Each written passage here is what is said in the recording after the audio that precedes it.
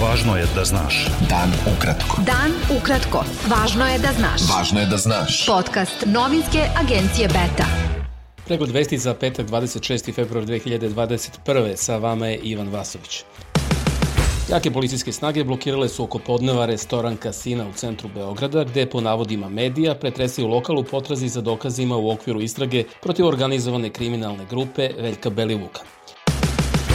Predsednik Srbije Aleksandar Vučić sazvao je za petak uveče vanrednu sednicu Saveta za nacionalnu bezbednost, prenele su Večernje novosti. Navodi se da će sednica biti posvećena nastavku borbe protiv organizovanog kriminala u Srbiji.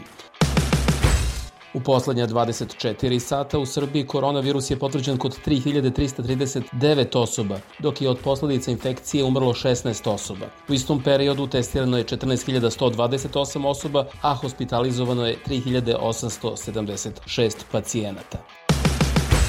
Na sednici kriznog štaba za borbu protiv koronavirusa odlučeno je da će svi tržni centri i ugostiteljski objekti preko vikenda raditi od 6 do 14 časova, nezavisno od toga da li imaju ili ne baštu. Radnje uslužnih delatnosti poput frizera će moći da rade do 20 časova, kao i medicinske i veterinarske ambulante, laboratorije i apoteke, dok će benzinske pumpe posle 14 časova moći samo da toče gorivo. Članica kriznog štaba Darija Kisić-Tepavčević izjavila je da je pooštravanje mera neophodno jer je došlo do opuštanja u njihovom pridržavanju, kako to pokazuje broj novozaraženih, te da je krajnje vreme da se pokaže maksimalna odgovornost. Infektolog Miomir Pelemiš izjavio je da treba da brine broj pacijenata na intenzivnoj nezi, jer je taj broj ogroman i da ne treba gledati samo broj pacijenata na respiratorima. Više od 500.000 građana Srbije primilo je drugu dozu vakcine protiv koronavirusa. Preneli su mediji koji navode da je do četvrtka u 15 časova u Srbiji vakcinisano 1.361.509 građana. Mediji su preneli da bi naredne nedelje u zemlju trebalo da stigne još 500.000 doza vakcine kineskog proizvođača Sinopharm.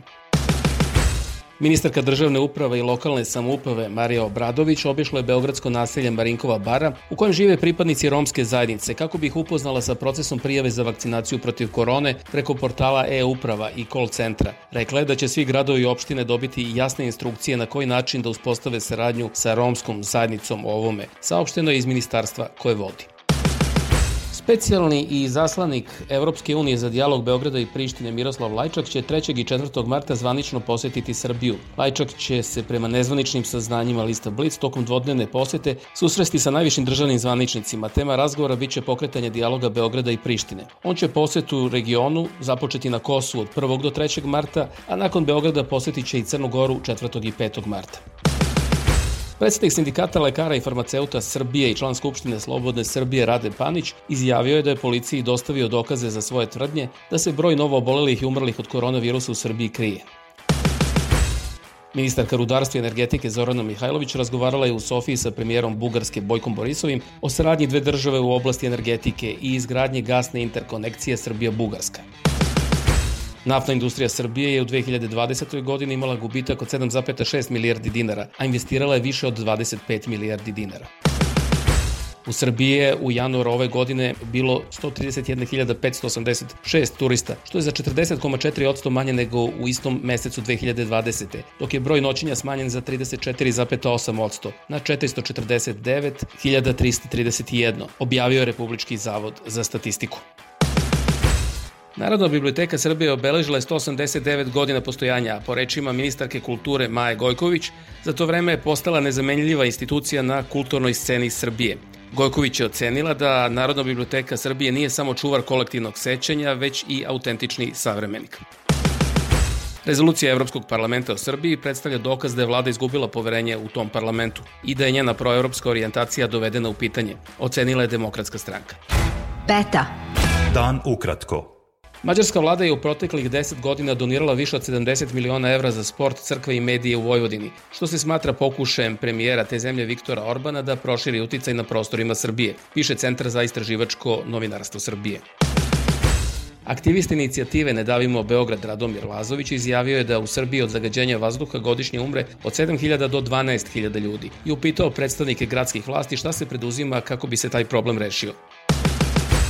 Državljanki Ruande Efrozini Stanković, koja zbog administrativnih prepreka nije mogla da ostvari brojna prava iako je udata u Srbiji, može biti odobren privremeni boravak iz humanitarnih razloga nakon što podnese zvaničan zahtev i svu potrebnu dokumentaciju Upravi za strance MUP-a, saopšteno je iz institucije Zaštitnika građana. Udruženje novinara Srbije podržalo je apel zaposlenih u redakciji slovačkog lista Hlas Ludu da se redakciji tog nedeljnika obezbedi da nesmetano, nezavisno i profesionalno obavlja svoj posao, bez uplitanja političkih stranaka i nacionalnog saveta.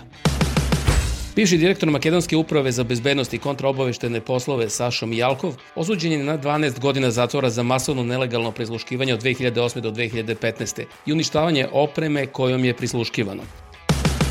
Državljanin Bosne i Hercegovine Hamza Labidi sporazumno je priznao krivicu da je učestvovao na stranim ratištima u Siriji i Iraku, posle čega je za njega predložena zatvorska kazna od godinu dana.